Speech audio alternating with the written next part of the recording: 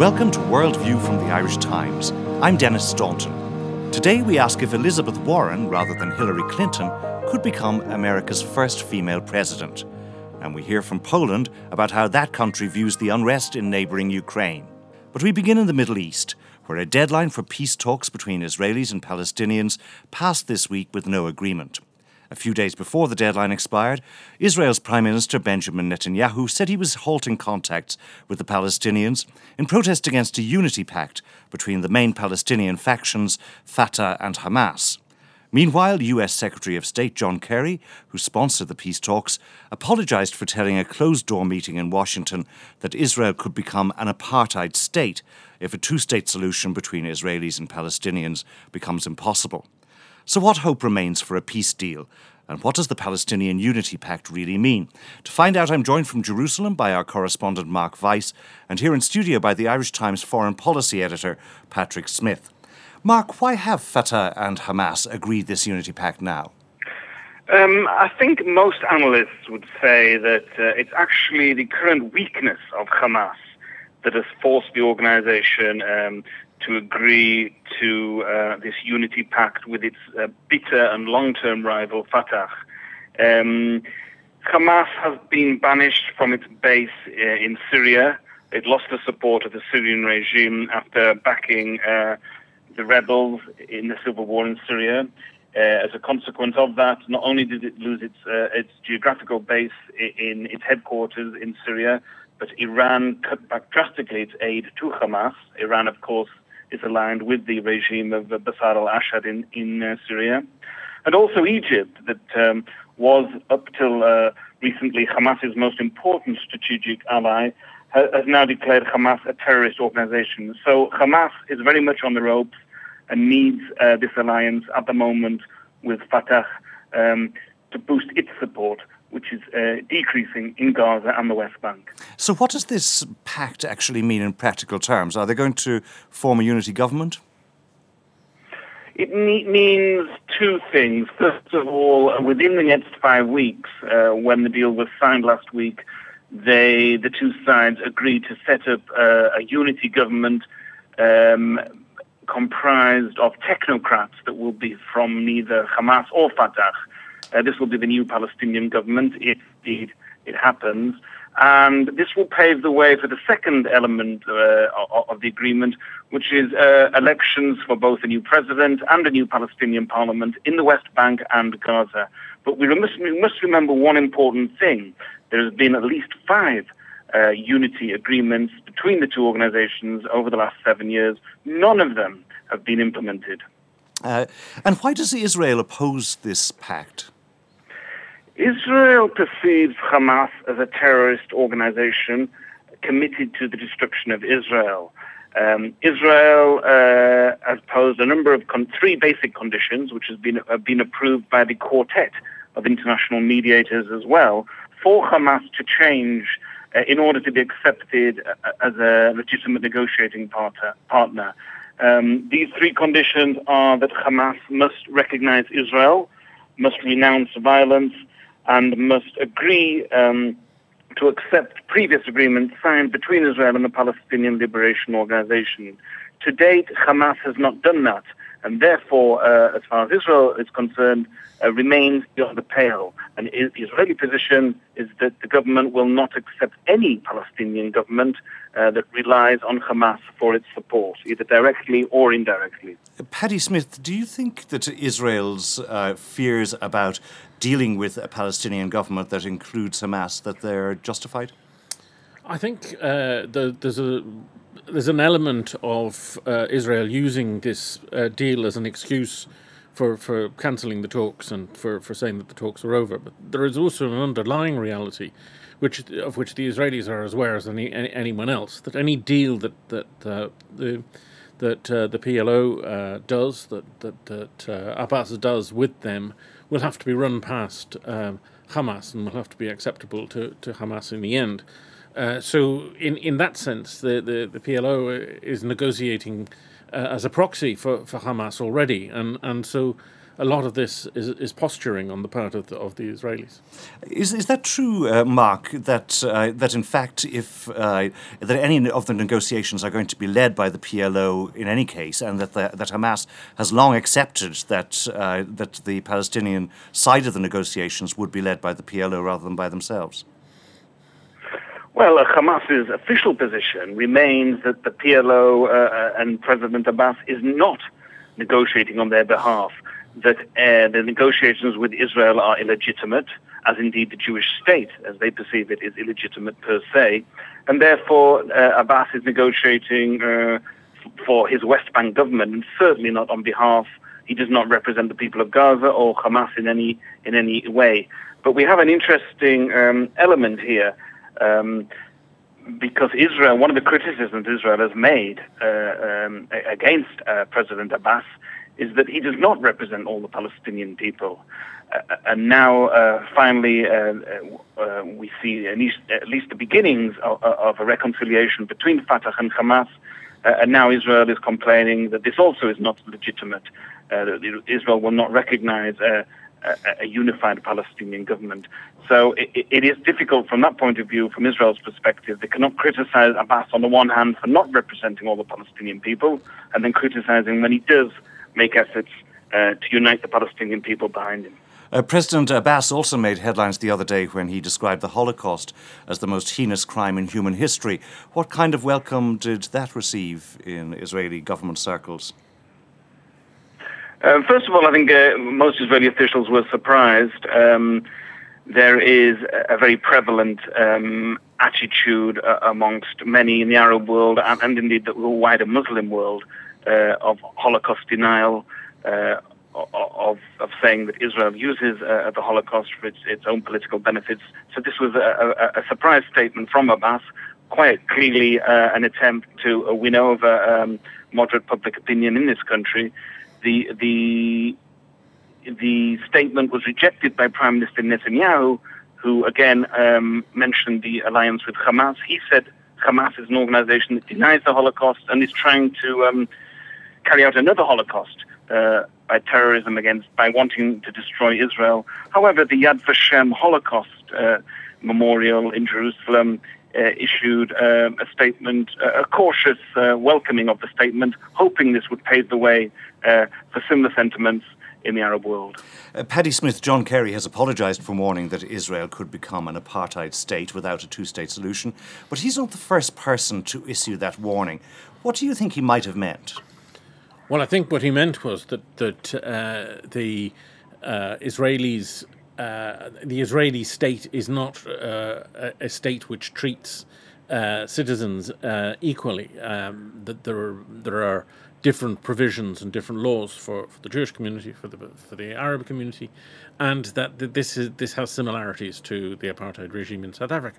Now, this claim has been made in the past by, among others, Jimmy Carter, but it always provokes the most toxic reaction from the Israeli spokesman who vehemently deny it. And Kerry clearly has stepped over the mark by making its initially private statement, which he's now hurried to deny. It would certainly put him at odds with the powerful Israeli lobby in America, and so he's retracted it. But might he not actually have been talking about a future situation as opposed to the current situation in Israel? So that, in other words, that if the alternative to a two-state solution were to be a one-state solution involving both Palestinians and Israelis, that it would be impossible for Israel to be both a democratic and a Jewish state in that context. I think that's right. I think there was probably an implication of that. It would be a continuation, if you like, in a different form of the present legal situation in Israel, and one that is arguably similar to separate development. Like South Africa. Mark, this kind of fear has been voiced before, including by people who would regard themselves as being friendly towards Israel. But meanwhile, the boycott, divestment and sanctions campaign against Israel has been gaining ground in recent years, especially in universities. Is Israel worried at all about its place in the contest for public approval internationally? It certainly is, and the boycott movement is already impacting on Israel in a number of spheres, certainly on the academic level and certainly on the cultural level. We've had a number of academic boycotts of Israeli institutions of higher learning, even though, ironically, many of them tend to be bastions of the left and the leaders of the pro-Palestinian, the pro-peace camp in this country. We've also had cultural boycotts. A number of high-profile musicians and groups have decided to cancel concerts in Israel or not to Israel on their schedule because of the boycott movement. Financially, economically, it's not having such an impact at the moment. But the fear is that if the peace process indeed collapses, political deadlock results, then these kind of campaigns will only gain in strength, and Israel will only become more and more isolated. Is that a real danger, Paddy, that Israel is heading towards further international isolation? I think so. Europe has been very quiet over the last few months in watching this peace process basically drift into the sand. But I think that underlying attitudes in Europe are hardening, and that there are elements of boycott which are definitely being supported by even quite surprising people like the Germans. Finally, Mark, now that this round of talks is over, can we expect any further initiatives in the short term? The immediate answer is we don't really know. We're on some kind of holding period at the moment. First of all, to see what happens with the Fatah-Hamas unity agreement. Will it, in fact, this time hold and actually be implemented, or will it collapse like all the other previous agreements? Much will result on the outcome of that. If the agreement collapses, then we can probably expect more attempts led by the US to revive the peace process, certainly to get the sides around the negotiating table again. If the Fatah-Hamas unity deal indeed holds and goes ahead, then the Middle East peace process, certainly as we've seen it over the last 9 months, is effectively dead in the water, I think. And no one knows what the next step will be. There's talk that under such a scenario, John Kerry may well put forward US bridging proposals to the sides and say, take it or leave it, this is what the administration supports. There is always the danger in this region that diplomatic deadlock leads eventually to a renewed cycle of violence, and this, of course, no one wants to see. And both sides will be very eager to play the blame game and try to convince the international community that they were not the party responsible for the breakdown of the peace process. Mark Weiss in Jerusalem and Paddy Smith here in Dublin, thank you. In Washington, all eyes are on Hillary Clinton as she decides if she'll run for the Democratic presidential nomination in 2016. Until recently, she appeared to have no serious opposition. But in the past few weeks, speculation surrounding another woman, Massachusetts Senator Elizabeth Warren, has reached fever pitch. So what's it all about? To find out, I'm joined from Washington by our correspondent Simon Carswell, and Paddy Smith is here in studio with me. Simon, why is everybody talking about Elizabeth Warren? Well, she'd be a favourite amongst many of the Liberal Democrats. Her economic populism has made her a hero to the left. She's adopted this anti-corporate stance, and she has buckets of energy, which has reinvigorated the party grassroots. And speculation has reached fever pitch in the last while because her new book, A Fighting Chance, has stoked speculation that she may consider a run in 2016. Now, she has repeatedly ruled herself out of running for the race. She said in one interview recently on ABC News, when asked, she said, "I'm not running for president," and she said it 3 times just to make sure the interviewer knew what her position was. And she has come out and she said she hopes that Hillary Clinton would run, and she has said that she's actually one of several senators to sign a letter urging Clinton to run in 2016. But that hasn't stopped the speculation that she could run for the presidency. The view is she would give Hillary Clinton a run for her money, and the perception is that she could be the Barack Obama of 2016. What's made her popular is that she's this class warrior. She's come out fighting for the rights of consumers and low and middle income families, and that's particularly relevant in America at the moment, at a time when the gap between the richest 1% of Americans and everyone else is getting wider and is at its widest that it's ever been. And she really has come across as a champion of consumers. She's a former professor of bankruptcy law at Harvard, and she set up the U.S. Consumer Financial Protection Bureau. And she's really tapping that anti-Wall Street, anti-bank feeling that still exists in America. Some of her very high-profile congressional performances have been really knocking down regulators, questioning why they haven't taken further action against Wall Street. And in one particularly high-profile committee hearing, she attacked regulators and said, well, she's concerned that too big to fail has become too big for trial, and she lambasted a regulator for not taking more action against Wall Street. So really she seems to be taking on the role that Barack Obama adopted. She's very popular, and she has attracted this grassroots support from the Democrats. Now, many political strategists like their candidates to have a compelling personal story. How does Elizabeth Warren measure up on that count? Well, in many ways, she kind of epitomizes the inequalities that she rails against. She comes from a background where she has struggled herself and her family has struggled.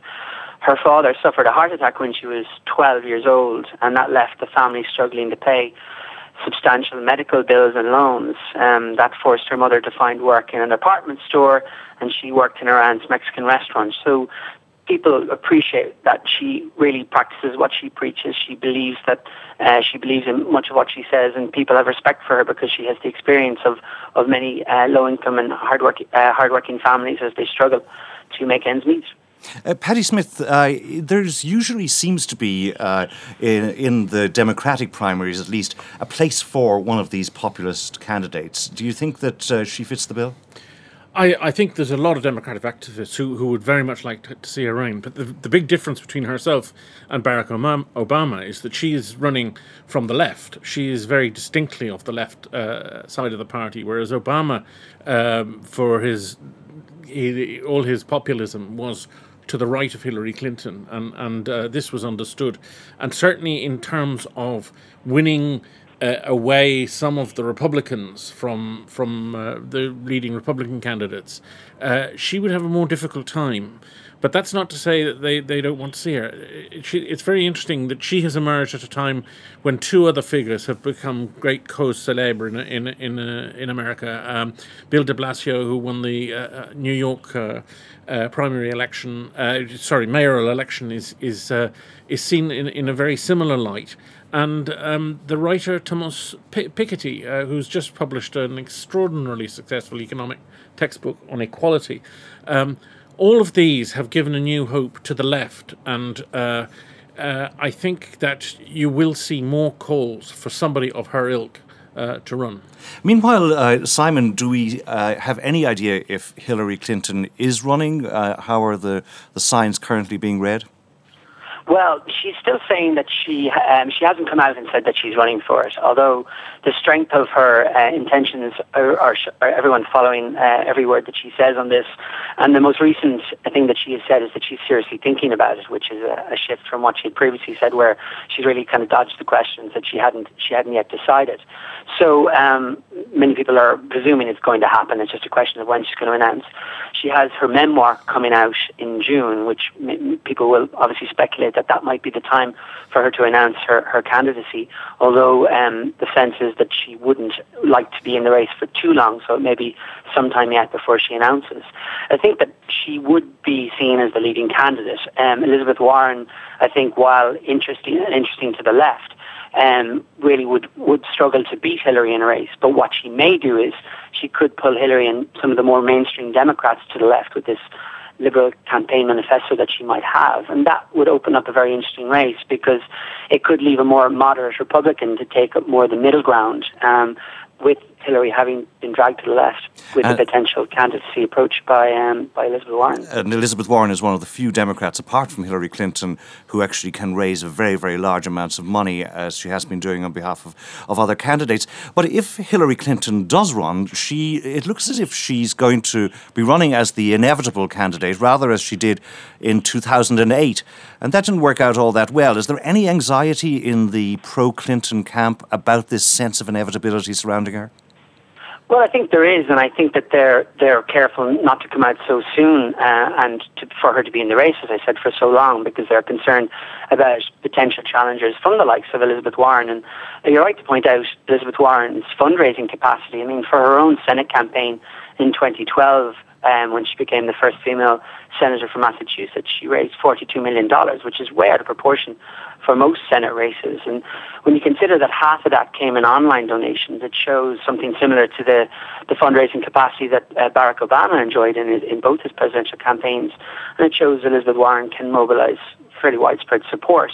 And also, she hasn't stopped there. She's also managed to raise more than $2 million for other candidates running for Congress. So she has this remarkable fundraising capacity, and primarily because she can tap that populist vote because of being this status that she has as a hero of the left. So I think that Elizabeth Warren would be of concern to the Clinton camp, not so much that she could beat Clinton, but that she might force a change in the policy position that Hillary Clinton has to take in her campaign. People have likened it to what John Edwards did in the 2008 campaign, where he maybe not have been a realistic candidate, but he raised the prospect of, or changed the policy, the political debate in the campaign with his talk of two Americas. So the feeling is that if Elizabeth Warren does run, even though she's denying that she will, she could really change the entire conversation amongst Democrats in the campaign. What other names do we hear mentioned in the context of the Democratic primary? Well, the obvious name that's been mentioned is Martin O'Malley, the Maryland governor. Again, he would have a fairly progressive agenda in what he's done in Maryland. And again, the debate is whether he would be a good running mate for Hillary. The view would be that he may not be a successful challenger against Clinton, but that he could be a very good vice presidential candidate running mate to Hillary Clinton. The big debate at the moment is on the Republican side as to who is going to run in that field, and it's very difficult to say. Jeb Bush has come out, former Florida governor has come out quite strongly in recent weeks, and again his name has been mentioned, and certainly he'd be the one that would be favoured to take the Republican ticket and running against Hillary. Simon Carswell in Washington and Paddy Smith here in Dublin, thank you. You're listening to Worldview from the Irish Times with me, Dennis Staunton. The crisis in Ukraine and Russia's actions in the east of that country has caused alarm throughout Europe, but nowhere more so than among Russia's western neighbours. Poland, which shares a border with both Ukraine and Russia, last week welcomed the deployment of US forces on its territory as a first step towards beefing up the defence of NATO's eastern frontier. But Warsaw has doubts about the willingness of its biggest neighbour in the west, Germany, to take tough action against Russia. I'm joined now from Berlin by our correspondent Derek Scally. Derek, Poland is obviously alarmed by Russia's actions in recent months, but does it also feel vindicated? It does. It's very much the best of times and the worst of times for Poland, and particularly for Polish politicians and Polish diplomacy. I mean, in the 10 years since they've joined the EU, they've struggled often to get a hearing from their Western neighbours on various issues, but never more so than on how to deal with Russia. And Poland, like the Baltic countries and other former satellite states of the Soviet Union, have their very traumatic experience of Russia. And because of this, they were often felt, and I think they felt that they were being treated as some sort of hysterical Eastern cousins when it came to the Russian issue. But I was in Warsaw in the last few days, and they are feeling vindicated. They've said many people have come to us and say, we're sorry to say, but you were actually right on Russia. Now, on the other hand, the Poles are saying, well, we were kind of right about Russia's viewing its view of its Western neighbours, but the Poles say even they were caught off guard by the speed and the aggression of Russia's annexation of Crimea, and they say it's more sort of a grim satisfaction than cheering that they were right and everyone else was wrong. So what does Warsaw want NATO and the European Union to do next? Well, really what they're saying is the Poles are saying we've been asking for a lot of things over the last 10 years, and it's time to really join the dots. On Donald Tusk, the Polish Prime Minister, last week had a piece in the Financial Times saying it's time to come up with an energy union. We've got a banking union, but on energy questions we're as vulnerable as before. So on this he was talking about European Union members should throw in their lot together when it comes to negotiating energy contracts with Russia, so that there can't be any battles over price or conditions, and that Russia can't divide and conquer. He also wanted a greater infrastructure so that if there's shortages in one part of the EU, because let's say Russia's cut off gas supplies, that other places in the EU can supply gas. On NATO, he's very much anxious for people to get serious on NATO. Poland joined the bloc in '95, and it's always been rather concerned that other countries, even founder members like Germany and others, don't seem to take their membership as seriously. They don't seem to spend the money they're supposed to be spending. And Poland and the Baltic countries are very worried that they're second-class members, that they're on the front line should anything happen. But they're worried that the supposed solidarity of NATO, that's supposed to be automatic, might just get bogged down in diplomacy if, for instance, Russia started to encroach on their borders. And what about Berlin? The Poles obviously don't think that the Germans are quite as serious as they are about tough action against Russia. Are they right about that? Well, I think they're right to be concerned. They feel that Angela Merkel definitely has Vladimir Putin's ear, and with that in mind, Donald Tusk, the Polish Prime Minister, has been assiduously cultivating his relationship with Merkel. So the Polish-German relationship, is, as far as Angela Merkel is concerned, is quite strong. But it's Merkel's coalition partners, the Social Democrats, which cause some concern in Warsaw. From a Polish perspective, the Social Democrats have been a little bit too blue-eyed in their view of Russia, that somehow through trade you could democratize Russia. The Poles say, I don't think Russia was interested in being democratized, but they're quite happy for the trade efforts from Germany and the Social Democrats. So the Poles are slightly worried about the Social Democrats who control the foreign ministry, and they don't quite trust them. But as far as Angela Merkel is concerned, they consider her a serious partner, and they're quite happy to have her. And finally, one very prominent Social Democrat, the former Chancellor Gerhard Schröder, has been in a spot of bother at home because of celebrating his birthday in Moscow. Indeed, he just turned 70, and Mr. Schröder views Vladimir Putin as a great friend from their time in office together. And he, as soon as he left office, he joined the board of an energy consortium building a gas pipeline from Russia directly to Germany, bypassing Poland and Ukraine. So he's been a great friend. He was in St. Petersburg for a meeting about the consortium, and they had a party for him. And the special guest was Vladimir Putin. This has caused great upset in Germany because it just looks disastrous, and for many Poles it will just confirm their concerns about Mr. Schröder and his Social Democrats and their view of Russia. Derek Scally in Berlin, thank you. And that's all from this edition of Worldview. From producer Sinead O'Shea, sound engineer James Davis, and from me, Dennis Staunton, goodbye.